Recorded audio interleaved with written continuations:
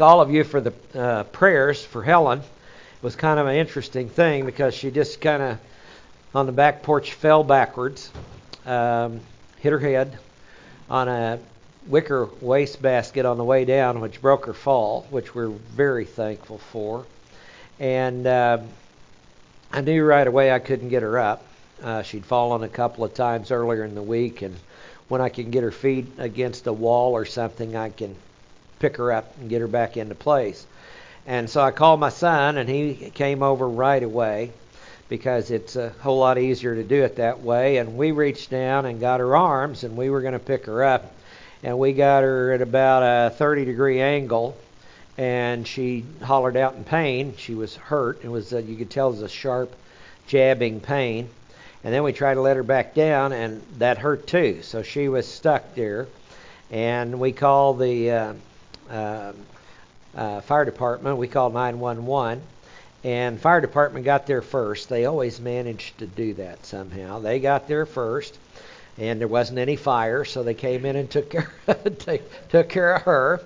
And when the firemen got there, they looked at her and they said, well, this looks like a broken hip, because the signs of a broken hip are one leg is shorter than the other and turned out. And so that's the signs that they look at. And so it's probably a broken hip. And they were whispering this to me. And then the EMTs got there, got the IV started and all that. And they looked at it and says probably a broken hip. Same thing. But the EMTs had morphine, which helped a lot because she got a full hit of that. And that eased the pain off quite a bit. And then we took her into the emergency room out there in Yukon, and I sent you guys an email on the way out of the door, in which I really appreciate the prayers. I sent one to Solo, and he's in a conference, and he got all the guys to stop and pray right then.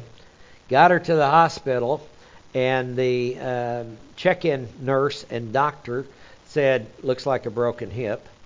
And so, I mean, all the signs were there and everything else. They got her back in there, did a CAT scan on her head first, since she'd been in the ICU back in November with a bad head bump and a brain bleed.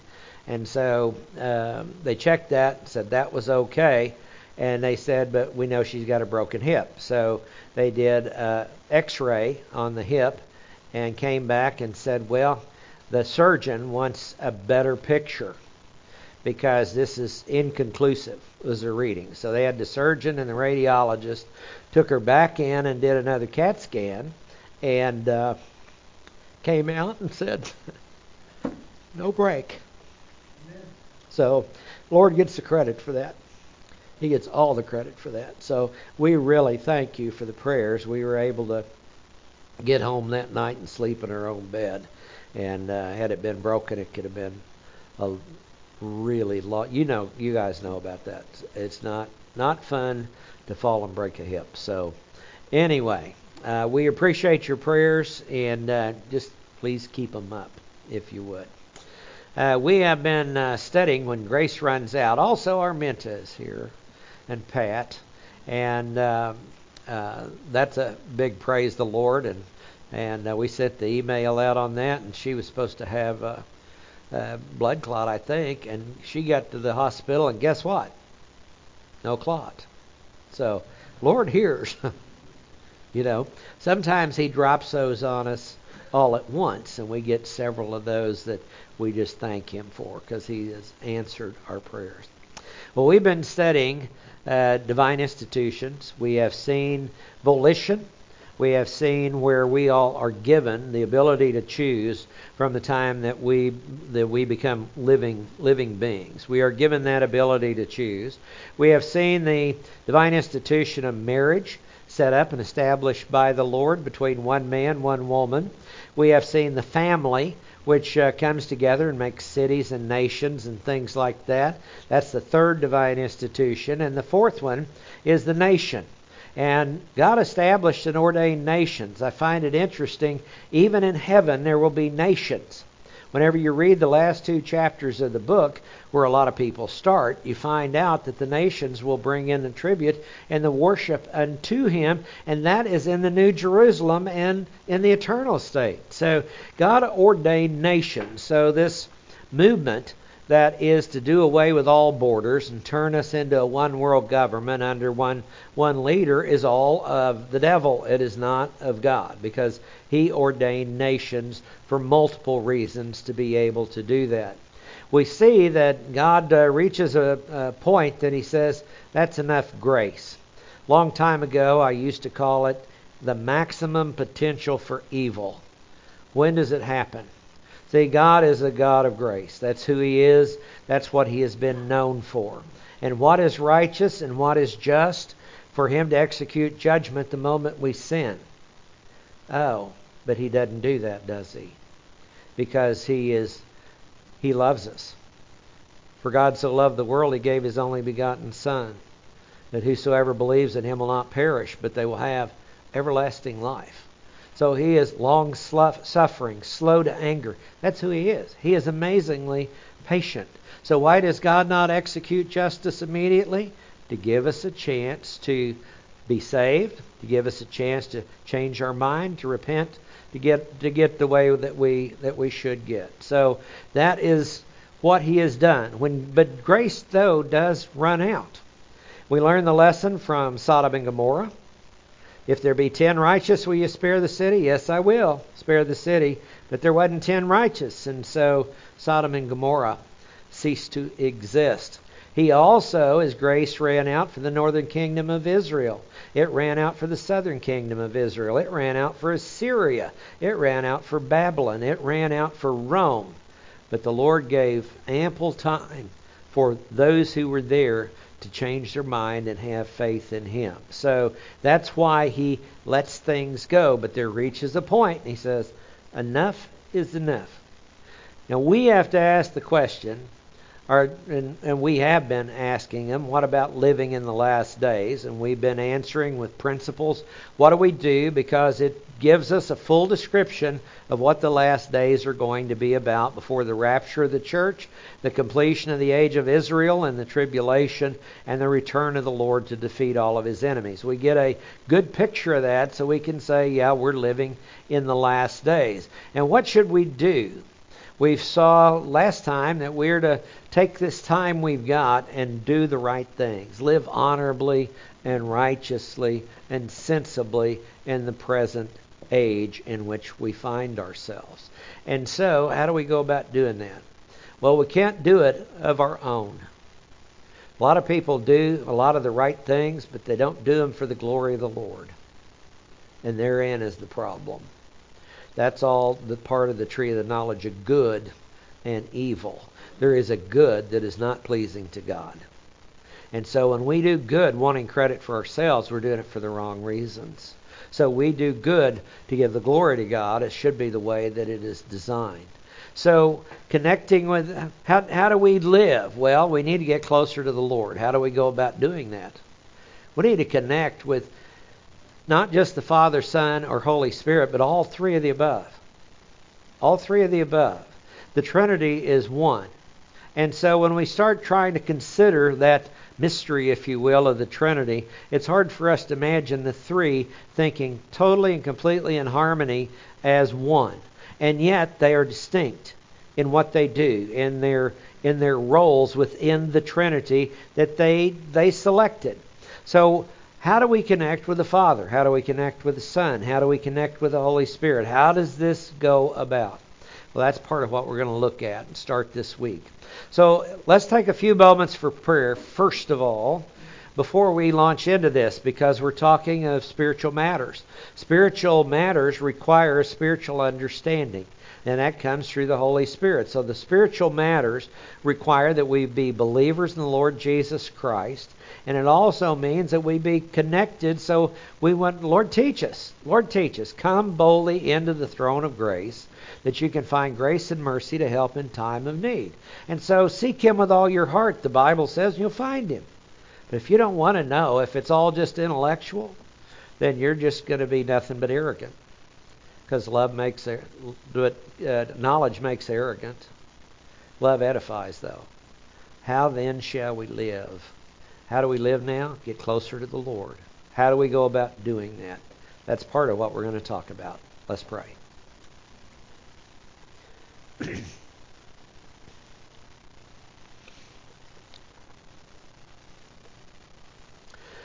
Father, we thank you for all your amazing grace. We thank you, Father, for your majesty. We thank you for the fact that you decided to bring about a creature that could honestly love you in return. Father, this is something that amazes us because we are all like sheep who have gone astray. We've turned to our own way. And you said, yet I love you enough. I will send my Son to pay a debt that you can't pay so that we can have the possibility of having a fellowship and a fruitfulness that lasts forever. Father, we cannot thank you enough for that, but we'll have eternity to try. We'll give you the praise. Help us to understand this portion of your word, for we ask it in Jesus' name. Amen. Well, connecting with the Trinity through faith, hope, and love. Now, you've got this chart on the front of that handout, except you can't see. You've got to see this chart. Dee-dee-dee.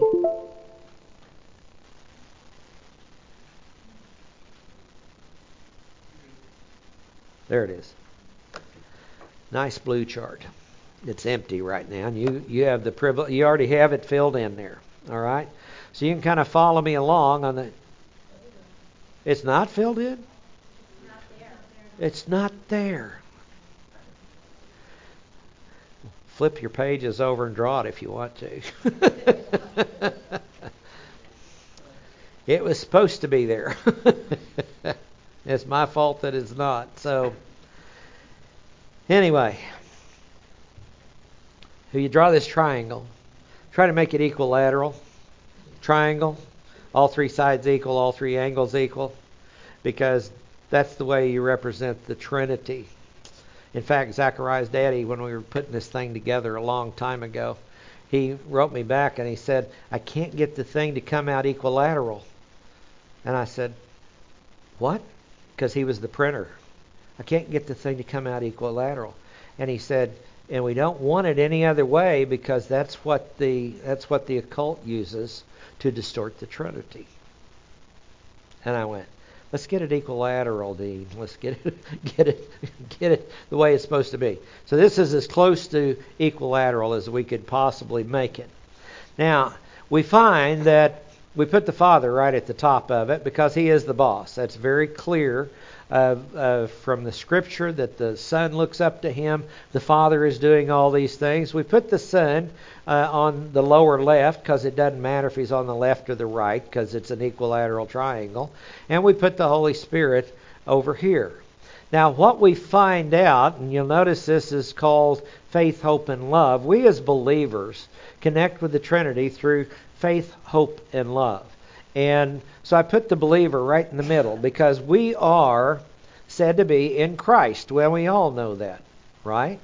We all know that once we become a believer in Jesus Christ, that we are now in Christ. The Holy Spirit is in us at that point. And if you read 1 Thessalonians, the first chapter, you find out we're also in the Father.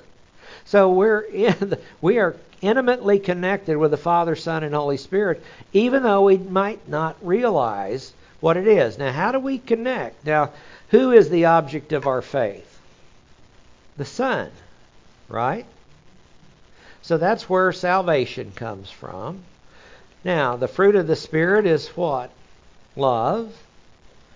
And what does the Father provide? Hope. Because as we start to look at this, we find out that the Father is the one that is the planner. Although all three of them were involved in it. Not saying they weren't. We're not going to divide up the Trinity, but we're going to see the way they've revealed themselves to us in three different roles with three different purposes.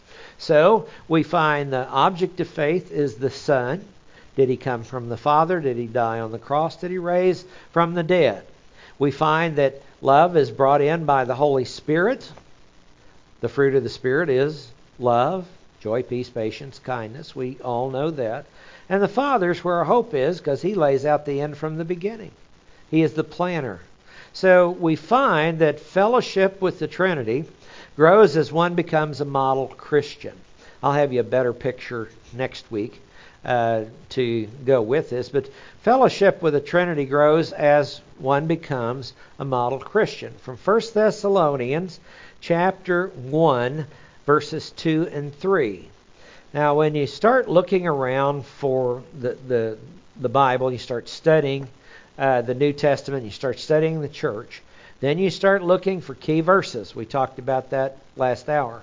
You look for key verses that tell you some things. Now, in 1 Thessalonians 1, verse 2 and 3, we give thanks to God always for all of you. Now, this is a church he was at for 3 Sabbaths. He taught about the Lord for 3 Sabbaths, long enough to get the Jews mad at him. They ran him out of town. Our old idiom, ran him out of town on a rail, except there weren't any rails there. So he took off and he went to Berea, and they followed him there. I mean, they were highly upset because he came preaching Messiah had come, had been crucified, and had been resurrected. So he that was his common teaching during the synagogue. He says, making mention of you in our prayers. So he was thankful for them after 3 weeks with him that they were able to put a church together and sustain a church, constantly bearing in mind your work of faith. And see, it's interesting. Faith works, isn't it? This is things that you produce as a result of your faith in the Lord Jesus Christ. This is always done to the glory of the Father, because if we try to take His glory away, then we've overstepped our bounds. But we do things to the glory of the Father. Constantly bearing in mind your work of faith and your labor of love. See, love works too, doesn't it? The love is not just an inactive, inanimate thing. It's not just a relaxed mental attitude. It's not that. It is active. In fact, as we study that, we go through and we look up all the usages of the word love in the New Testament. There's over 100. I think it's closer to 120. If I remember right, there's 120 usages of agapao and agape, and 116 of them denote various actions. So that it is an action. It is a thought. It put into being. And it says, and steadfastness, that's a word means patience. The patience of hope. In who? Our Lord Jesus Christ.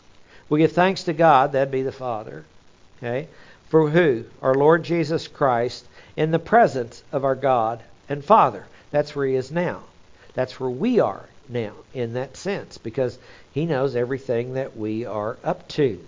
So, faith, hope, and love are markers of the fellowship, and fellowship. Without them, we'll never be close. Without faith, hope, and love. That's why we put those banners on the wall over there. Faith, hope, and love. To remind us, what is the marker of a model church? Because if you read on to verse 7, you find out that the church at Thessalonica was a tupos church. It was a model. What we are to follow. Did it have a big building? We don't know. Did it have thousands of people? We don't know. Because those things evidently were not that important. What was important was faith, hope, and love. And you can track this, which we'll do, through every book of the New Testament that is written to a church, even the 7 letters to the churches. Because this sets forth a standard that churches are supposed to have. We're supposed to have faith in the right object as you have received Him. So you're to walk by Him. We're to continue in that faith in our Lord Jesus Christ. We're to function in love toward one another. That's the horizontal level of our fellowship. And our hope comes from the fact that the Father, we have this as an anchor of the soul. His precious and magnificent promises that cannot be changed. So we have a real and abiding hope, not just wishful thinking. Lord, I wish this had happened. I wish that had happened. No.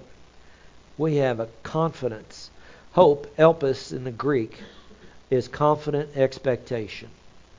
We really believe this is going to happen. Now,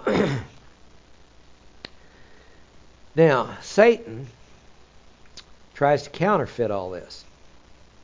When you stop and think about it, he's got faith in everything but the right thing, right? He talks. You hear people on the TV. Well, how did you accomplish? I just had faith in myself. Some of them, they usually cut them off before they get too far down the road. But some of the coaches, the football coaches, I love to hear because they win a game or whatever. They come out. First thing I want to do is give thanks to the Lord Jesus Christ. Some of them still do that, and I am so thankful for that. But usually it's, well, my teammates and me and all the other things that they talk about. Faith in our team. He's got all kinds of counterfeits. Faith is not about what I can make myself believe, but about what I believe in. Because I can believe I can fly off the top of the building over there, and this body is not built to fly. It's just not going to happen. I'm going to belly plop or worse. Anyway, Satan tries to offer you what you already have. That's what he does. He offers you fame, fortune, power, and pleasure. It's an important point to remember throughout all of your life. He offers you what you already have. Do you have any fame as a Christian? I'm a child of the King, right? Fortune. Yeah, my daddy's got the cattle on 1,000 hills, and I've got riches laid up in heavenly places already for me. Power. The Holy Spirit inside of me had a role in creating the heavens and the earth. Not that I can tap Him and use Him for my selfish ends, but He is power and pleasure. What greater pleasure than to have the peace that passes all understanding in the midst of a crooked and perverted generation? It can't be anyone in that. What about this peace of soul? And this is, see, without faith, hope and love won't have this fellowship. God has already given us what we need for life and for godliness. That's what He stated. So fellowship with the Trinity grows as one becomes a model Christian. Faith, hope, and love are the primary ways to persevere in the last days. Now, I move further into the book of 1 Thessalonians, and as we do move into that, see, the 1 Thessalonians was the second book written of the New Testament. First was Galatians. Actually, third book. First book was James. Next book was Galatians. Next book was 1 Thessalonians. So, you have 1 Thessalonians, and what's Paul talking about? The very basics of a church. Later he says, I want to come and fill up what was lacking in your faith. He knows that they need more information. But one of the great things about Thessalonica is they were living what they knew. And he says, as to the love of one another, I have no need to write anything to you. What a commendation for a church. As for the love of the brethren. Now, 1 Thessalonians chapter 4, verse 13 to 18, is the chief passage on the rapture of the church. Okay? He's telling them about the rapture. We're along about 51 AD, 17 years after the resurrection. And so here we are, and what's happened? Some of their friends have died. They're Christians, and they want to know, well, Jesus hadn't come back yet, so how do we look at this? How do we look at the grave? So he goes and gives an explanation. Those who have died in Christ. We know it's going to happen at the last trumpet. The dead in Christ will stand up or rise first. Then we who are alive and remain will be caught up together with them in the air. And thus will always be with the Lord. So he's explaining the rapture. And then in chapter 5, the first 11 verses, these are important verses. 1 Thessalonians 1:10 says He'll deliver us from the wrath which is to come. 1 Thessalonians 5 picks up on that a bit. And he talks about the different things that happen. Just go ahead and turn there with me if you want to. The best way is to persevere in the last days. How do you do that? Keep on doing what you're doing right. What are you doing right? It involves faith, hope, and love. Okay? Now, 1 Thessalonians 5:1. Now as to the times and the epochs, brethren, you have no need of anything to be written to you. The epochs are the seasons, the type of thing. Different types of history. There are different cycles of history. And in the final generation, everything comes together like it has. He says, you have no need of anything to be written to you. Okay? He's given them what information they need at that point in time. For you yourselves know full well that the day of the Lord will come like a thief in the night. Have you ever noticed that even when you're expecting something and it happens, sometimes you're shocked? Sometimes you're shocked. I mean, it's just the way things work. And, like waiting on fireworks to go off on the 4th of July. And you know it's going to get loud where you are. And then when it happens, you still jump. Okay? It's going to happen. Come like a thief at the night, suddenly, completely. While they are saying peace and safety. We know this is one of the characteristics of the last days. There's an unprecedented peace movement going on around the world, even though there are wars and rumors of wars going on at the same time. Everybody's saying we need peace, peace at any cost. How are we going to bring this all together? And of course, certain people's definitions of peace, I have totally different definitions. A Russian definition of peace is non-resistance to Soviet aggression. That's been that way since Cold War. It says, while they're saying peace and safety, then destruction will come upon them suddenly, like birth pangs upon a woman with child, and they shall not escape. You see the word birth pangs, it should bring to memory what the Lord said in Matthew 24, Mark 13, Luke 21. It should bring back about the different things that are going on, and he says the wars, rumors of wars, famines, earthquakes, these are merely the beginning of birth pangs. Now, what is the birth pang about? It's about bringing forth a new generation, the millennial kingdom. That is what it's about. About bringing forth the millennial kingdom. And he says they're all just birth pangs. So when we look around the world and we see what's going on in Ukraine, we see what's going, and see that's just the most recent conflict. There's still conflict in Afghanistan. All up and down Africa, you find conflict throughout all of the, not all of them, but there is conflicts going on as the Muslims move south and try to remove the Christians from that particular continent. There is conflict everywhere. Lawlessness is increased because nobody's prosecuting anything. He says, they shall not escape. You, brethren, are not in the darkness, that the day would overtake you like a thief, for you're all sons of light and sons of day. We are not of night or of darkness. And if we went and exegeted all of this, you would find you're all sons of the light and sons of the day. Okay? And then it says we're not of the night nor of the darkness. We're not part of Satan's kingdom. So let us not sleep as others do, but let us be alert and sober. In chapter 4, you had a word for sleep that was the sleep of believers who had died and not yet been resurrected. This is a different word for sleep. And it's a word that means to be spiritually asleep. Spiritually asleep. How long have you heard asleep at the switch? Okay. Anybody ever been a night watchman? Anybody work the graveyard shifts? I've worked more than one of my share of those. And it's kind of like, well, I'm just going to rest my eyelids and you're gone if you're not careful. It's real easy to happen. He says, let us be alert and sober. Alert is spiritually alert, and sober is spiritually sober, the words that are used there. He's saying, what is spiritual sobriety? Now, it means, of course, the alcohol comes into play. Don't get drunk with alcohol. Okay, that's found elsewhere. But spiritual sobriety is you're not intoxicated by fame, fortune, power, and pleasure the world has to offer. Okay, those things don't run your life. They don't make your decisions. They might factor in, they have to, because we have to live. But they are not the driving force in our life.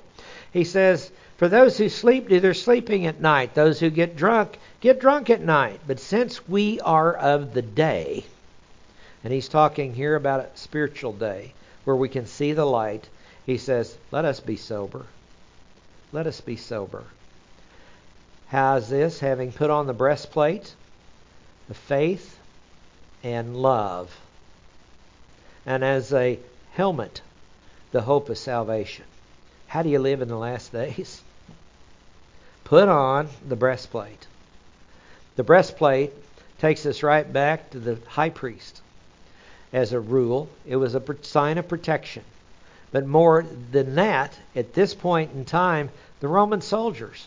Paul will later describe in Ephesians chapter 6 the full armor of a Roman soldier. Put on the panoply of God, the full armor of God, and he says, here's a breastplate of faith and love. That's your protection. Faith in the right object starts the protection. The more you love the right object, the more you're going to know that, and the stronger your faith is going to get. And as a helmet up here, usually indicating how you think, the confident expectation of salvation. Now, if you read further, you can even read John, 1 John 5:13. These things are written to you who believe in the name of the Lord Jesus Christ, that you might know you have eternal life. It's not a question mark. It shouldn't be in any believer's life as to whether or not they're going to be saved or not. I don't know how many times hope we all get to, what are those songs we sing? When we all get to heaven. Well, that'll be great if we know we're going to heaven. It'll be great. But a lot of people are just scared to death. Even people who have been in churches all of their life. And there's no need to be. He says, for God has not destined us for wrath. And you track down the word wrath, and you're talking about the ultimate wrath of the lake of fire. He has not destined us for wrath. When you look at it on a local basis, He's not destined the church to go through the tribulation. It's interesting that all of the different views of the rapture, the pre-trib, mid-trib, post-trib, pre-wrath, all point to this verse. These verses, He's not destined us for wrath, as their proof text. The argument is over when the wrath starts. That's what they're arguing about. But everybody agrees He's not destined us for wrath. Now, Revelation 6:17 is the first mention of the word wrath at the opening of the seal judgments, the sixth seal judgment, and it looks like they're opened in rapid succession whenever you read through there. So shortly after the rapture of the church, the opening of the seal judgments, and the next thing you know comes the wrath. He's not destined us for wrath, but to attaining salvation through our Lord Jesus Christ, who died for us, substitution, that whether we're awake or asleep, we may live together with Him. Therefore, I love these. Just drawn a conclusion from the last 10 verses. Encourage one another. Build up one another, just as you also are doing. This is the model church. And Paul is telling them what they're doing right. And he's telling them what they need to keep on doing. They need to keep on loving one another. Encouraging one another is calling others alongside. Not spending a lot of time in judgment.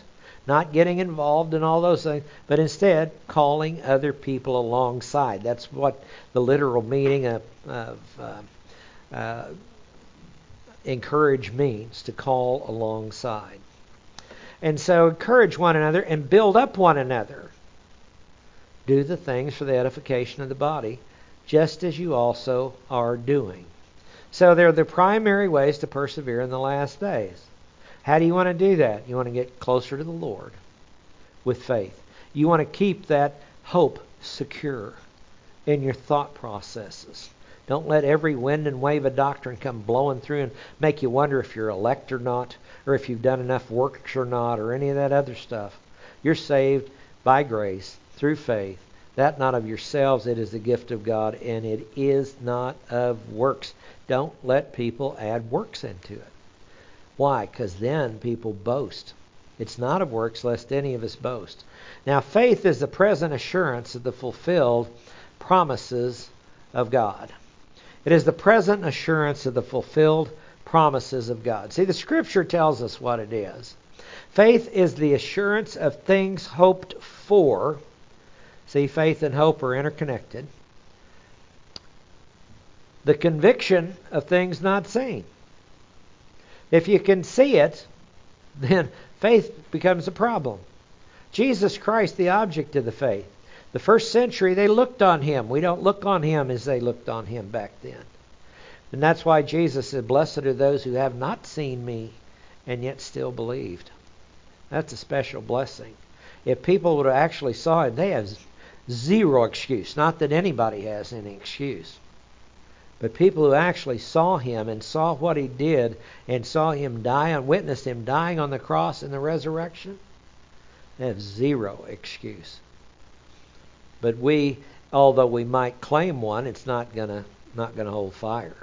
Faith, or hope, is faith concerning fulfillment of the future promises of God. Romans chapter 8.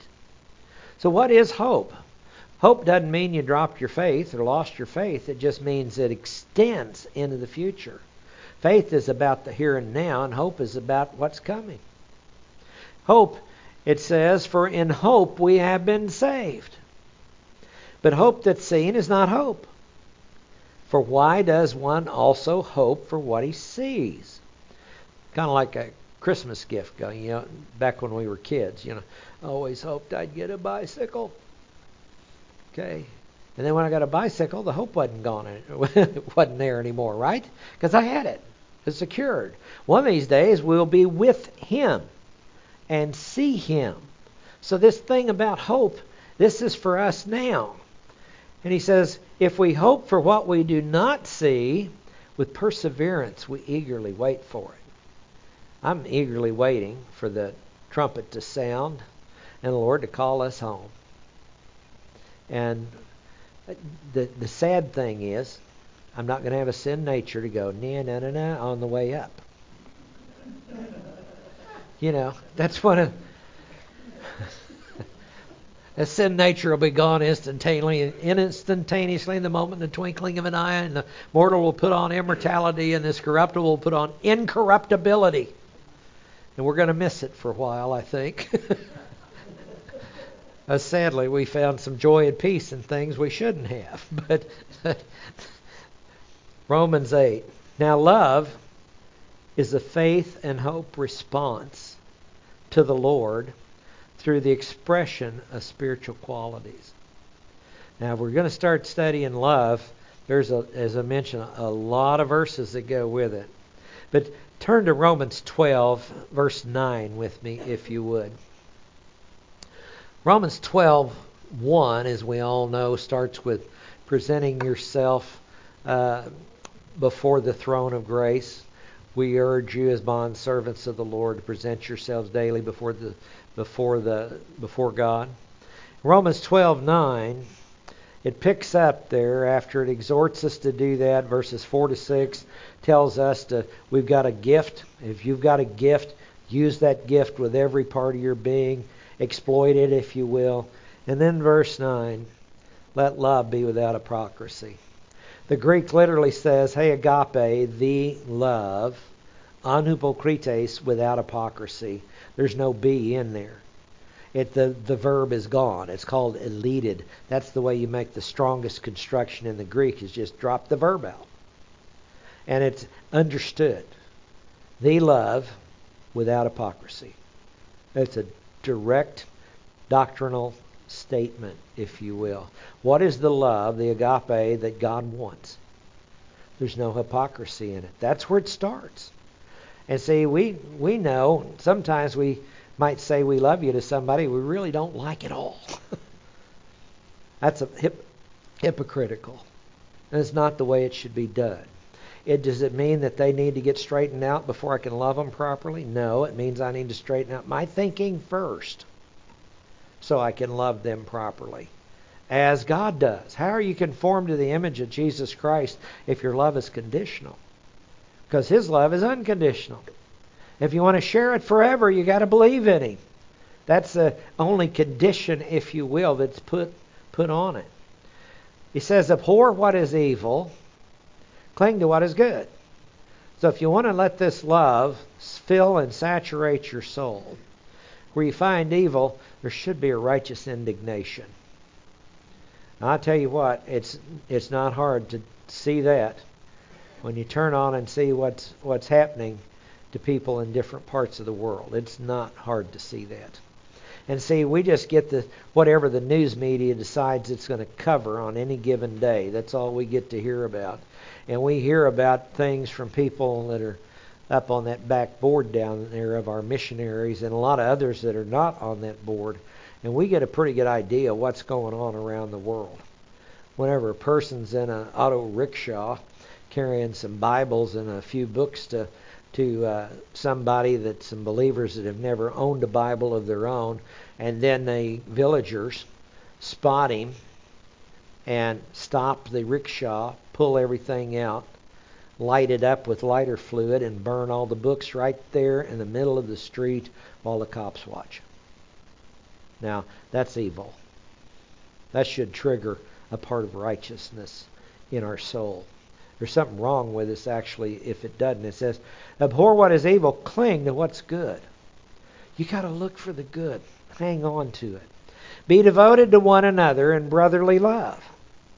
See, this is part of love, being without hypocrisy. Devoted to one another.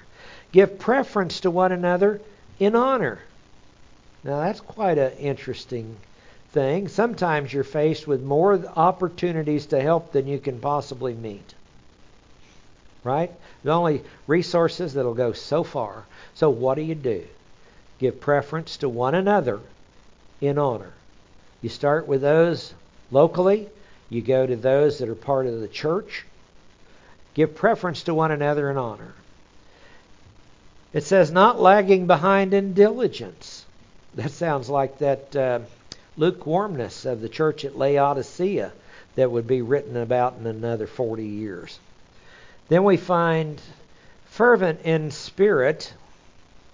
We've often heard that, on fire for the Lord. Serving the Lord. Rejoicing in hope. Oh, it is well with my soul. Isn't that a rejoicing in hope? It is well when peace like a river attendeth my way. Yeah, it is well. That's something to be able to say and sing. Persevering in tribulation. Now, tribulation, its root meaning is just pressure. They use the word to stomp on grapes to make juice and wine out of them.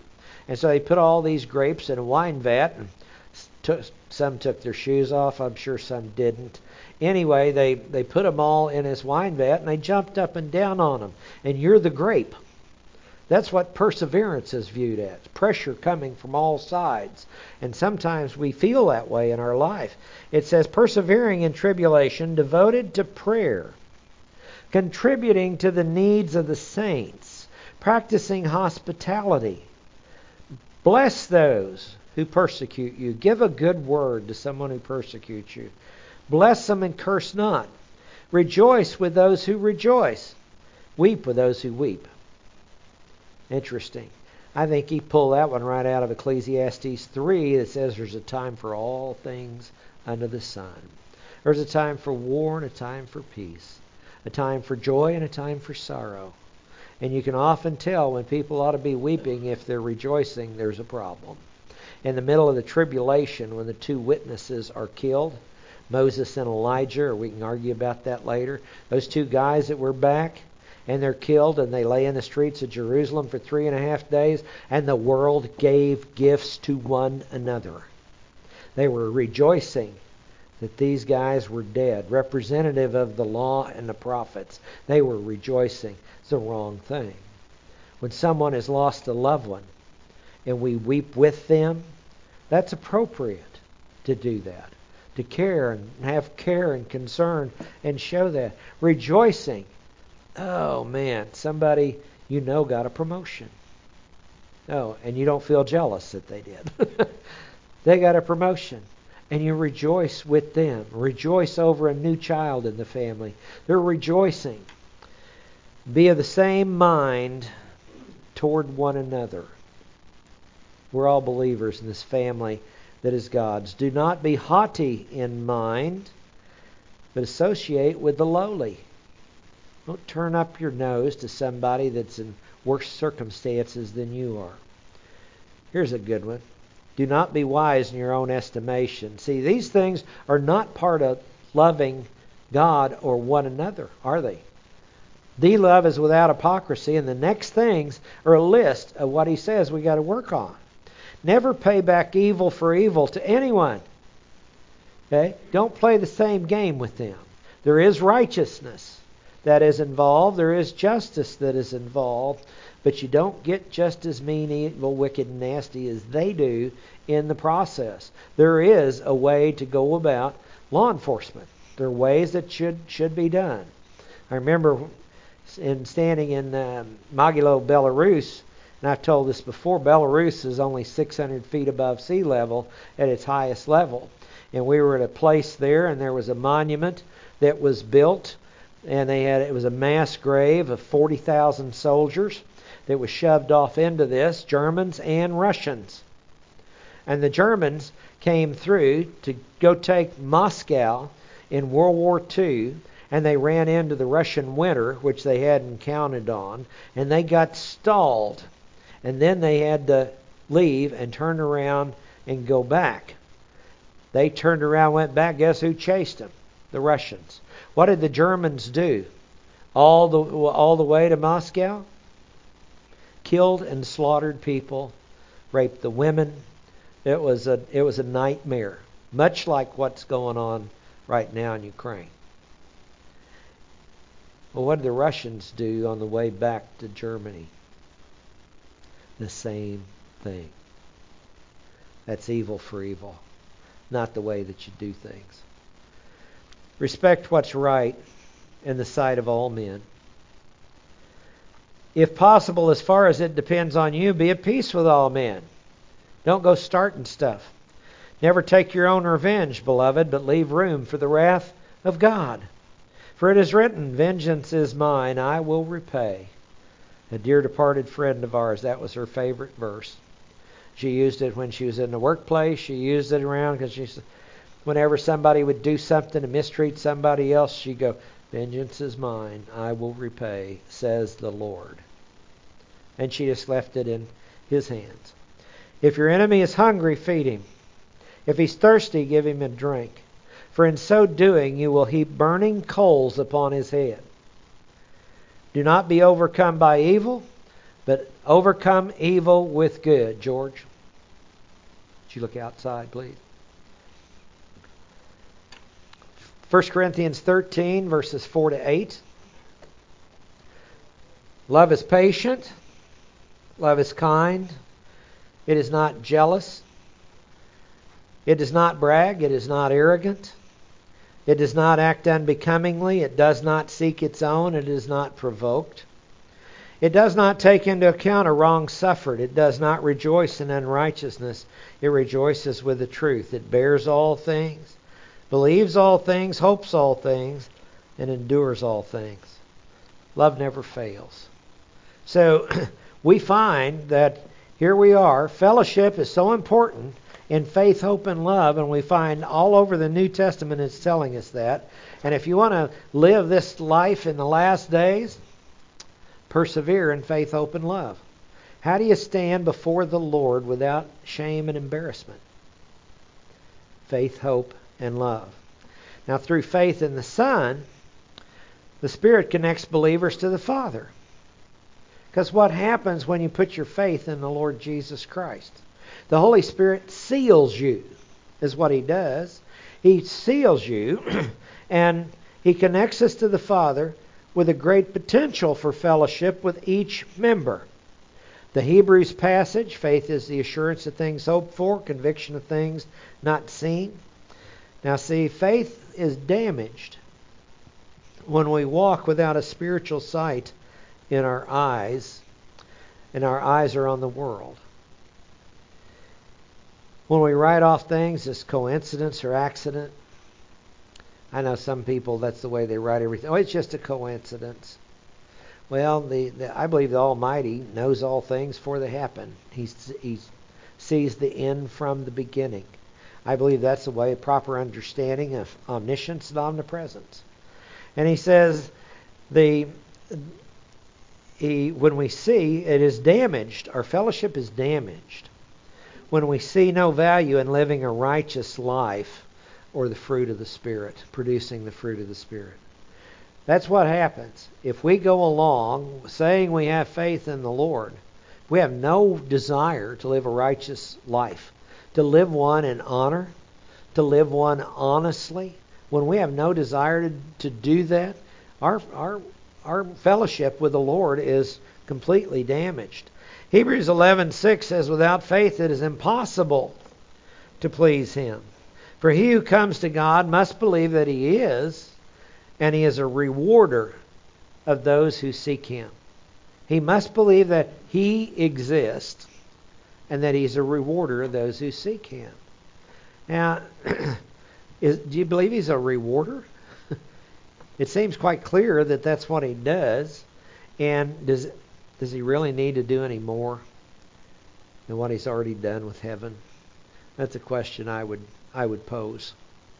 Does He really need to do any more? If we really understood what He already did on the cross, and we had that appreciation of the grace that was displayed at the cross, when the one that knew no sin was made to be sin on our behalf, so that we could become the righteousness of God in Him. We have obtained our introduction into this grace in which we now stand. Wow. To me, that is so amazing. There's a potential of fellowship for each of us.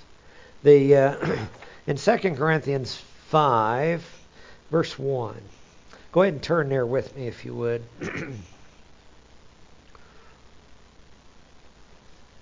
2 Corinthians 5 and verse 1. I find it interesting. I already had this verse and Kelvin stole it this morning with the music. But I'm going to read a little farther.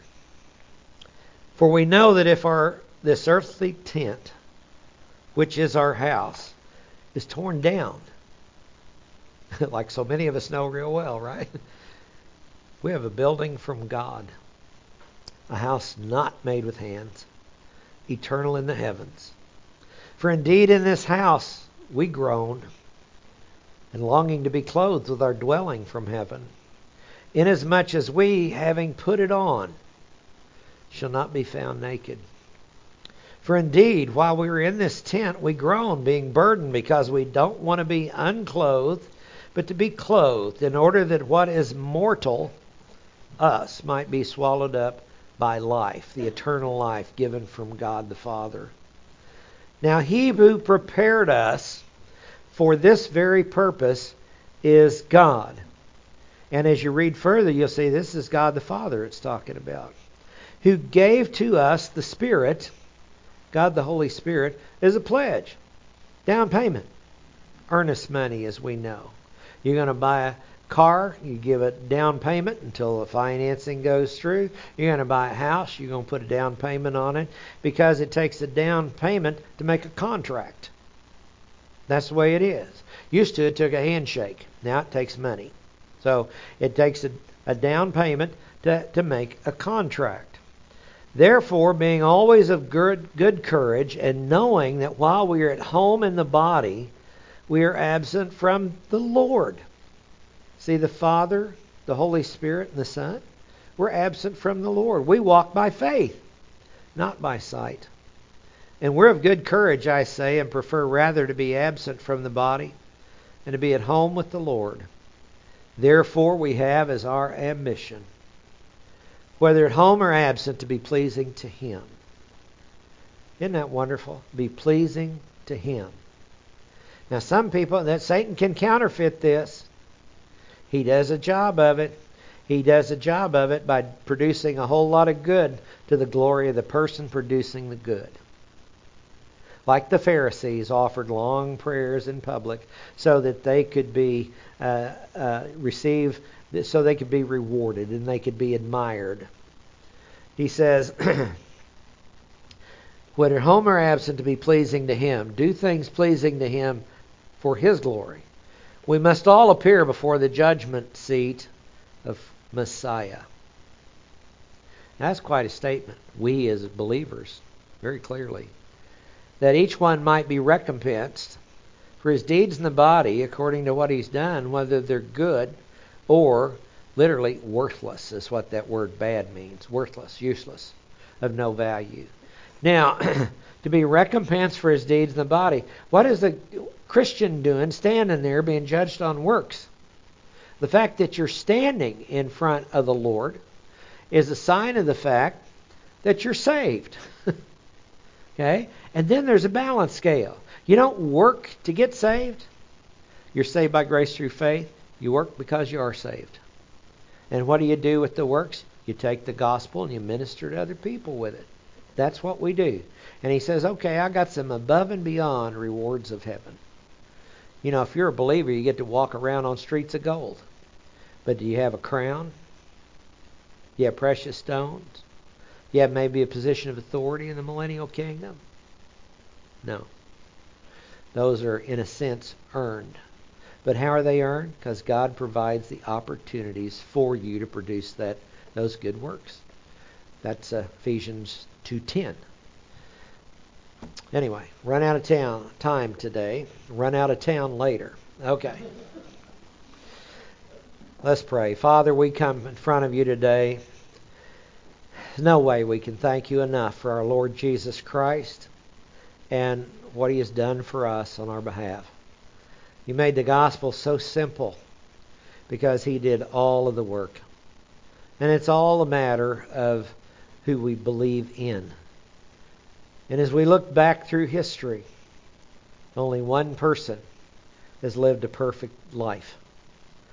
Only one person died on a cross to pay for sins, as was prophesied and as was carried out.